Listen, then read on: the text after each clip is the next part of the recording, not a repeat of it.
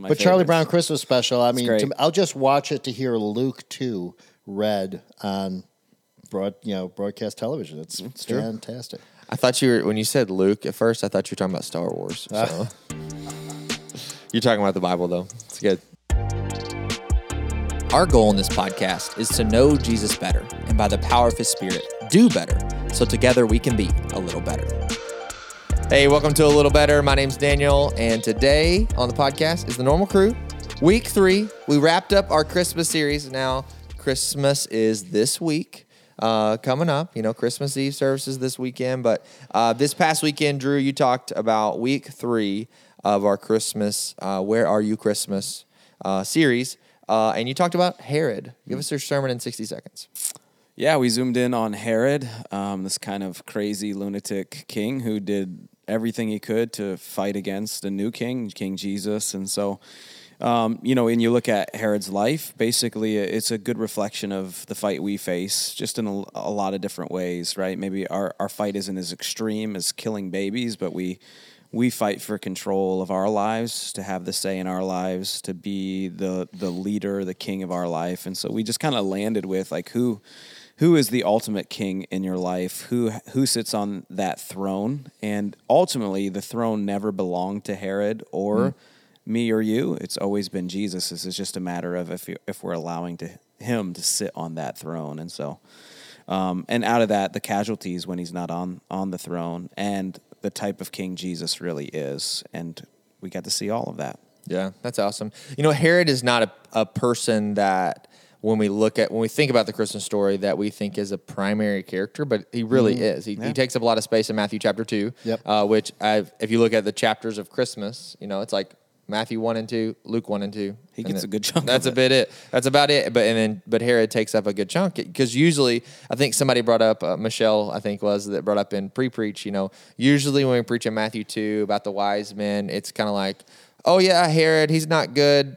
He killed the babies, but the wise men, But I love the idea, zooming into Herod's response to Jesus, because it's not normally a Christmas message that we hear, talking about that. I always wonder why the nativity scene doesn't have like Herod like somehow in the background or on the top of like the manger with like a sword. What's funny is like my New Testament professor in Bible college, his wife, he'd always say his wife wants to do a nativity scene, but he said, unless I can do a pile of baby dolls with a sword through it and ketchup over it, we won't do it. And I was like, that's a little gross. That's Halloween, grotesque. Dark. I was like, you need all the elements and no drummer boy, and that's what he always would say. I was like, oh, it was like, okay. Oh, nice. So Herod in this regard, man, he just takes up so much space of who he is. You did, I think, a hot take in this regard. You said Herod is the most relatable character to us. Sure, people love me in for the Christmas story. Yeah, I'm just glad that you dropped that thunder bomb, because last week after I said there probably wasn't a donkey, that was the most hotly debated. My wife literally, we were getting ready for bed Sunday night, and I was like, "Hey, you never told me what you thought about your message." She's like, "I was a little offended," and I was like, "What?" It's like she's like, I don't think it messes with my theology to say that there was a donkey and that donkey carried a king. And I was like, I think we have to let our audience know, in your wife's defense, she's pregnant right now. Yes. And the thought of traveling, probably that 4-day journey, was walking. No, there was a donkey. There was a donkey. Mary was riding Mary rode that donkey. Yeah. Joseph was not that cruel. There was no donkey. Yeah. And so that was, I'm just glad you took the eyes off me with saying there's not a donkey, and I stepped into it. Well, that was kind of like the punchline of the message, right? It was like the hit you in the gut type thing, and it was something that I wrestled with for a couple of days. Like, okay, am I exaggerating here? Yeah. Is this like just like a sermon Jesus juke to like convict you? But I'm like, no, I think it's actually true. Like, Herod is a good depiction of humanity, right? We are born in rejection to God. We are born in this fight of God's Spirit drawing us, and yet we don't even want to be drawn. We don't want to surrender to a new king. We want Yeah. to be king. But And we're overwhelmed by all those details, right? I mean, killing his immediate family, killing all Yeah. the babies in Bethlehem, Yeah. also killing immediate family. Right. Yeah. Like, You everything call is- me that and it's guy. just like, Yeah. how is he relatable? This Good action like set. mass Don't murderer, kill your family. in control. That's good. I think I'm kind of reminded of Jesus' teaching, when he says, don't kill anybody. Like, yeah, I'm not going to kill anybody. He goes, but you've been angry in your heart, right?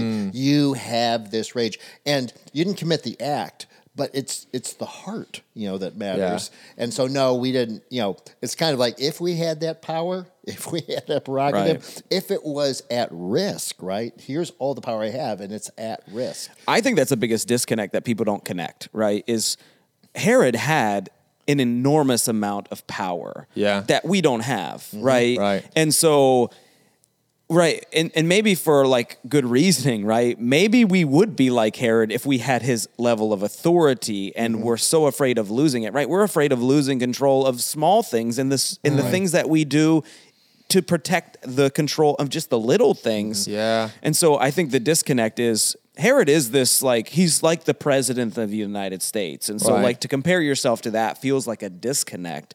But really when it comes to the heart condition, they're pretty much accurately the same. Yeah, because people would be like, I'm way more like, the lowly shepherd, and living, but like reality of when you look at the matter of the heart, Yes. the matter of the heart of like Herod, if you think about his life and he, killed members of his family primarily because he thought they were all out to dethrone him Right. and take over his palace. When in all reality, you look at other stories of kingdoms, it's like, okay, we need to train you up. So when I'm not going to be here forever. So you need to be able to lead the people well and rule well and govern well. But like Herod's like, no, I'm ending you because if you're coming at my throne, my control, I'm taking you out. And again, to normalize Herod a little bit, much like we did last week, this was normal, right? Yeah. When you were a king, there were many, even David, like King David had some issues with the throne with his family. Yeah. Now, there wasn't any slaughter, but Right.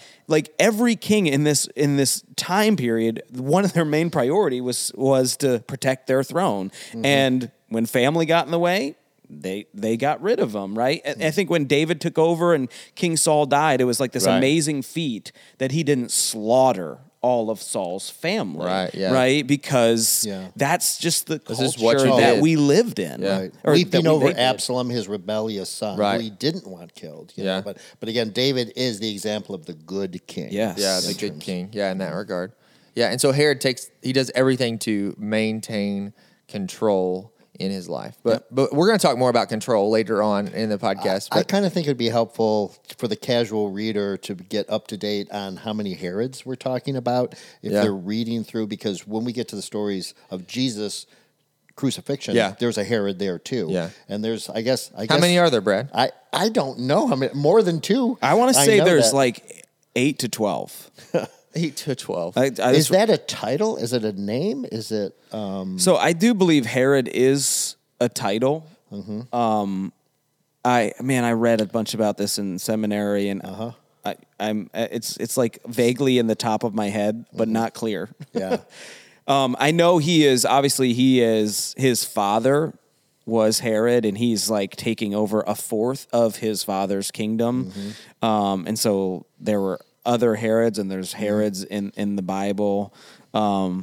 Daniel, are you Googling Is it Herod? Yep, I am. Is I'm it Herod looking. I'm Antipas? looking Is that the more. one who's John the Baptist's enemy? Which Herod is? Well, there's faces off Antipas, there's Agrippa, there's... We digress. Yeah, I'm sorry. Really fast. Thanks for that, Brad. But, Yeah, but none Herod of the the, as Great, far as yeah. we know, none of the Herods are good role models. According to the Britannica, and so which is I went to just a history website instead of like Bible.org, right? And so just saying because I wanted like not necessarily a credible source, not that the Bible websites aren't credible, but I wanted more of a historical background. That's why I'm citing Britannica.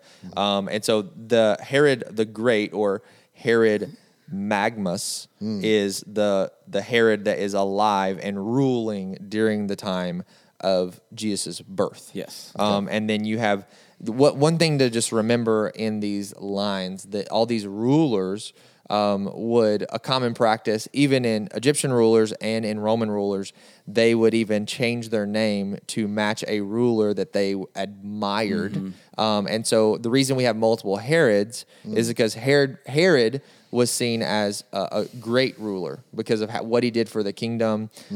And so other Herods either changed their name or were named after him because he was seen as a good ruler in some regard. In the same way, we have multiple Caesars because Caesar Augustus was seen as the greatest Roman ruler in this regard. And so the reason that we have some of those is just because one of two things: either they were named after him, or they could change their name to be named after another ruler that they said, "Oh, he was good. I want people to think of him when they think of me too, because I admired him." In the same way, if you're a preacher or a basketball player, like, oh, I'm going to name my son Charles Spurgeon because I want people to, him to be like Charles Spurgeon. Like, obviously I didn't do that and others, but that's kind of the equation. The reason there's multiples when you get down to the end of Jesus' life, Herod died. We know that because you read the end of Matthew chapter 2. That's the reason they can return back to Nazareth and Galilee. They go back home because those who sought your life are now dead. But okay, you keep reading in the Gospels, the end of Jesus' story, he goes back to a Herod. And so it's like, wait, he's back? Like, is he back from the dead? Like, but that's kind of... It's like a title. It really is. It's almost like a word that means ruler. Yeah, it's a symbol of that. And so, so that's helpful in that regard. But let's talk about the other characters. Other characters, a little biblical background, the Magi, or the wise men, your translations might say. First question, how many of them were there? It's a great question. We three kings?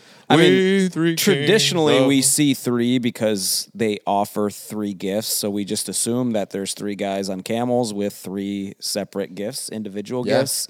But realistically, no one knows, right? Scholars might make suggestions, but those suggestions are rooted maybe on some speculation. So we don't know. We just know that there were three gifts. And Magi is one of those words where, like, what's the plural of Magi? Is it Magi's? It's like not the greatest. Like, if they were three, like kings came, we'd know, oh, there's more than one. It could have been one guy. Like, is Magi plural? That's a great question. I don't know the answer to that. We are throwing so many curveballs at Daniel. Some curveballs right now. Now, it is wise men, but Magi, which is the word that's used... So let's just look this word up. That sounds really singular fast. and plural to me. But I don't know. It is a... That's what I thought, too. It literally just means Magi, and then it literally means... Well done. So glad you tuned in. Wise men, magician is another way to think about this word. Astrologer. Yeah. And so... Is it a sin to look at astrology? That's the other question that gets come up. Yeah. And so, but the word, you're asking about the tense of the word. The tension is this is a noun. Yeah. And so. To answer your question, we don't know. Basically, there could have been one. There could have been 2, 3, 4. We don't know. Yeah. But realistically, it doesn't matter, right? We know that there were astrologers or an astrologer or wise men or men that came to worship Jesus, offer him gifts for who he was. Right. Yeah. And they live in stark contrast to the other king in the narrative, Herod, that lives completely different. But they're pagan, foreign astrologers who get it. Now, what's the tension though is this. So I think we can know that there are multiple, and this is just me doing studying on the fly and reading, and only because in verse 2, when at least the words Matthew records that they said to King Herod is we saw. So there is a plural verb that is used that means to see. And it is in the plural tense, and so it's like I would definitely assume there's more. So there's more than one. We know, but like it could be like, hey, me and you, 2 of us, or it could be like the 10 of us, or the 3 of us. Maybe there were 3 in that regard because they all wanted to carry one gift. But like in that tense of, so we can know there are more than one because we saw his star rose and we've come to worship him. And that's what their purpose of coming. But when did they come? That's the question. There's a lot of scholars. And I've even preached this sermon. The first sermon I ever preached at the last church I served at was on this text. And I cited people who thought Jesus was older because Jesus is no longer in the cave or the barn until further study. I think there's another. Is there not another argument too that that the star appears at the time of his birth, and then the astrologers travel. Yep. So it is. So that is. Time has to pass for them to travel to, Jerusalem, have their encounter with Herod, get to Bethlehem. So that creates a time gap. Yeah. And the closest thing that gives us a pretty significant indication is Herod's decree to kill babies 2 and under. So we can easily, basically reason that Jesus is 2 and under. Yeah. Right. So we know that he's going to be in that, what I would call baby to toddler region. Yeah. So he's not a preemie. Yes. Okay. I mean, he could. What's hard about the Bible is you read it sequentially and you just think, oh, Jesus is born. Now the wise men come. So like Jesus is like, he's so like you're messing up our nativity a little bit. Yeah. You're messing up our nativity. So they weren't there. What you're saying is what we can know is they were not there the night he was born, like the shepherds were. Right. Yes, I think we can easily know that. I think so. The Kick them out of your yard. Came, them or off just your put mantle. the Magi at a distance. Like, hey, they're Right, well, like so you got the scene, and then the Magi with Herod over top. Put them in your neighbor's Herod yard. is coming, and so is the Magi. So you kind of need your whole living room or your whole yard. Yeah. To do this. That's what most Involve people. your neighbors. So if you you put spread it out over the block. you put this accurately for the Bible, you have kind of rearrange the barn to make it more look like a first century house, upstairs, downstairs, okay? And then you put the Magi kind of maybe in the backyard because they're traveling. Make sure you do it from the east so they can travel that directionally correctly. And then you have Herod off in the distance with a sword, as Drew likes to say. So have him with a sword. Kick the donkey out because he's not there. I mean, there's no evidence that there wasn't a donkey, so I feel like that's unfair to the donkey. He could have been there. He could have been there, but he was already maybe there. put a question mark on his butt. Question mark on the donkey. The pile of dead babies might get a rise out of your neighbors. Probably don't do the pile of dead babies like my New Testament professor wanted. So we can know that they weren't there the same night, but they at least showed up there in the first 2 years. So here's my second question, though. So did Mary and Joseph and Jesus, newborn Jesus, infant Jesus, just hang out in Bethlehem for almost 2 years? I think, they could. I think, realistically, think about the birth of a child just in our culture. Like, most families aren't going out, especially first child. They're taking their good old time. You don't think she's doing a 4-day walk back? No, exactly. Remember, Mary has to recover. Mm-hmm. And she ain't, it takes women a good amount of time to recover with modern medicine. This is not modern medicine day. She just gave birth to a child. She's going to need to recover. The baby's going to need to, recover, get healthy, all these things. There's also things tied to the Jewish law that they have to fulfill. In the sense of Jesus on day 7 is his purity. Yep. And then he gets circumcised on day 8. Yep. And then Mary has to wait until they dedicate him on day 40 at the temple so that she is ritually clean and pure, ritually pure. Yes. So that she can go and dedicate him at the temple in Jerusalem. And it just doesn't make sense if you're playing this out logically, thinking about the fact that she just had a baby to say, they had him a few days later, they travel back to Nazareth, and then on day 8, they're going to make the travel. Or even if you say that he was circumcised and then they traveled, okay, they're going to turn around like a week later, travel back to Jerusalem to dedicate him at the temple, which we know they do because of Luke chapter 2. They meet Anna and Simeon, the prophetess and the prophet, like they meet them at the temple when they go to dedicate Jesus in Jerusalem. So we know they did that. Bethlehem is close to Jerusalem. Yeah, it's so much closer very close. than Nazareth is all the way way at the top. up the Jordan River. Yep. And so and the travel time of the Magi. Yeah. Right. It's not like they're coming. It says we don't know exactly where they're coming from, but it's probably a significant journey. Mm-hmm. So you've got travel time for them. So I think there's a lot of things that indicate Jesus is probably older than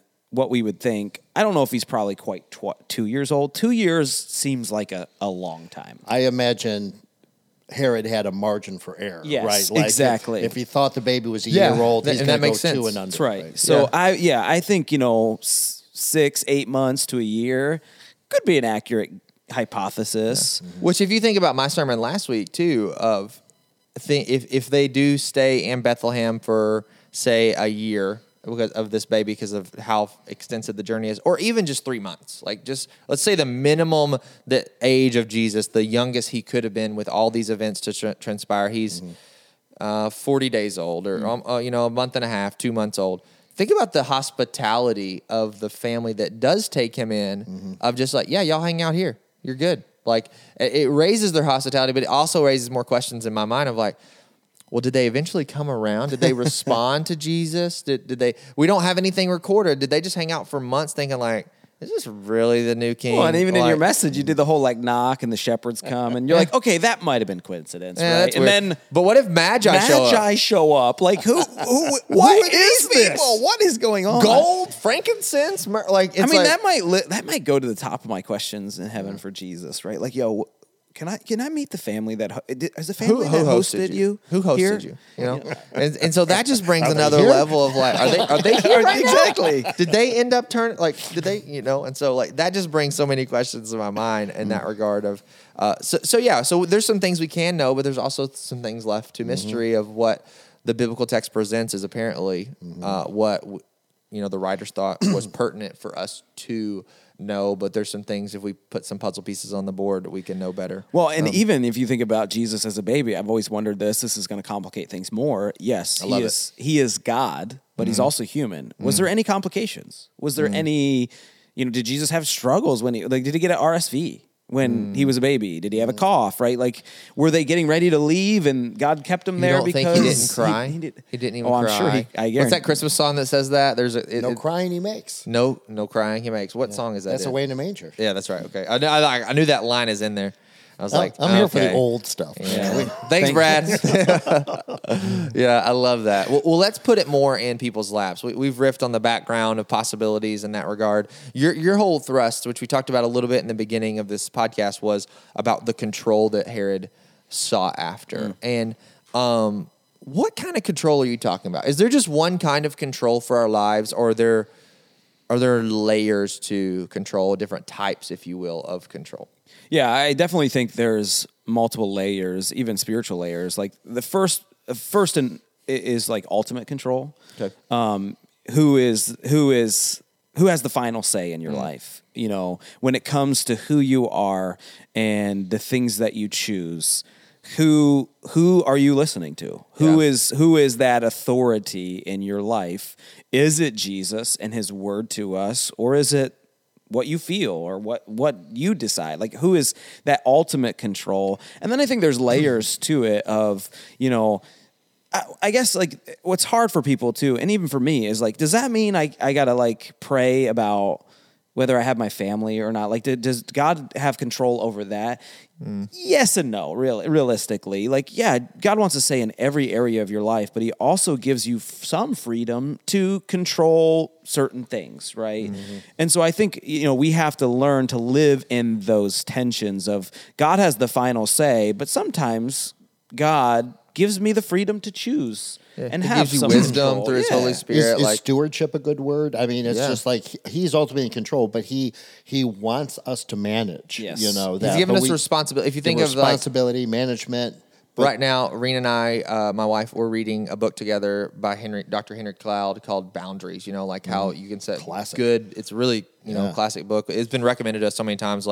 But just how every type of relationship, there are healthy boundaries that you can put in place to be a good, and it's written from a very Christian perspective. He's given you a robust, almost theology of what does it mean to love someone else well, but yet setting good boundaries, and he kind of like takes biblical stories and the one that is just fresh in my mind is because I read the chapter yesterday, was on the Good Samaritan. He's like, in the Good Samaritan, what if he didn't have boundaries? And he takes the man to the inn, lays him in the inn, and he's like, all right, I got business to go take care of, which is what he says in the text, what Jesus apparently says in the text, that he had business to take care of. And he's like, when I come back, I'll pay you whatever it takes, innkeeper, an actual innkeeper, right?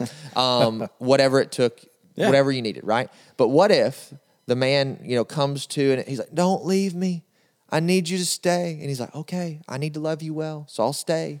He gives up control, right? He's like, God knows, he knows God wants me to love this person, right? He wants me to love this person. I'm going to love this person. But the sacrifice he had to make was he didn't go and do his business. So he doesn't have any money to actually pay for the guy to get taken care of. Yeah. And so he like walks through like what could have happened because this guy didn't have good boundaries, because his whole gut reaction was like, well, what you want is before my needs. What you need. And so it's a good illustration in my mind of like, there's two types of control, right? We need to use wisdom to set appropriate levels of, as Brad said, stewardship over our lives, our finances, our relational capacity. What does it mean to love other people well and make sacrifices? But yet, like, it's not just like everyone else's wants, needs, and desires are in front of mine all the time, always. And I'm just going to be very unhealthy because I'm stretched during this season, this holiday. Everybody needs a gift. Everybody needs my time. Everybody needs all these things. Like, what you want goes over me.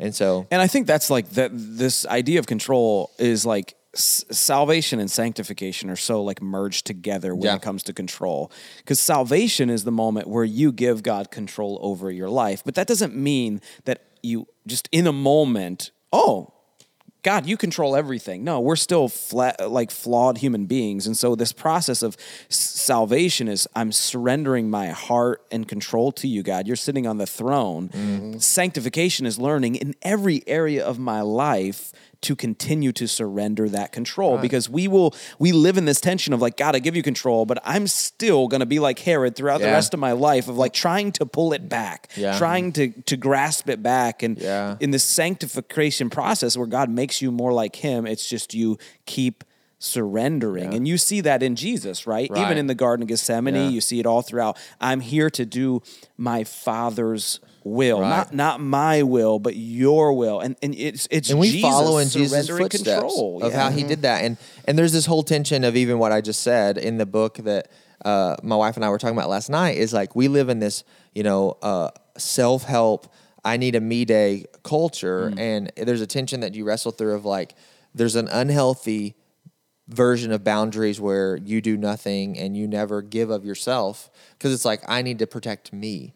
But Jesus always was sticking his neck out on the line for other people. But it takes time, wisdom, and of the Holy Spirit to be able to know when is it time to set a boundary, when is it time to to give up control to God, and God saying like, no, you need to breathe. You need to be with me. You need to be like Mary and Martha's story. Like, you don't need to be busy working. You need to be sitting at my feet.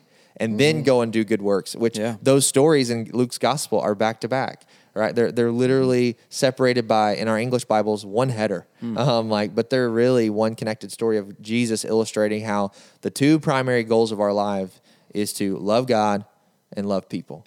Sit at his feet and love people well. But it takes time and wisdom to know, like, when it comes to control, we give ultimate control to Jesus over our life, and we learn to follow in his footsteps of what it looks like to love people and appropriate times to take and give up control. There's a beautiful freedom in the gospel, I think. You just think about, it's really that fear that creeps in and consumes us, where we want to control the outcomes. But to be able to say, hey, I'm serving the King, and the King will accomplish what he's going to accomplish. He's included me in this. I've got his priorities. He's given me resources. But there's a freedom there when you're trusting the King. But that fear is always creeping back into me. No, I need control. I need My control. 401k needs to be a little higher. I need to insulate myself against all bad outcomes. Yeah. Right? But that fear will always creep in on me. Yeah, so don't let fear. Yeah. What's one takeaway as we wrap up? 10 seconds for each one of us. What's one thought that we want to leave people with in that regard? Brad? I just think it's, what a bad idea it is for me to be king. It's just, it's almost that impulse, almost that instinct. It sits underneath there, but it's like I have to be continually reminded. Do you understand that if you're setting the priorities, you're going to think you can imagine every outcome. You're going to think that you're smart enough for this, but the outcomes could be disastrous. They will be disastrous. Yeah, you were not designed for control, right? You're a second fiddle, so that's what. That's a great place to just wrap us up here as we think about this Christmas season of Jesus is the one that's supposed to be in control. So thanks so much for tuning in to this week of A Little Better. A public service announcement. We'll be taking the next 2 weeks off. We can't wait to hang out with you in the new year with a new series all on how our identity is supposed to be rooted in God. See you then.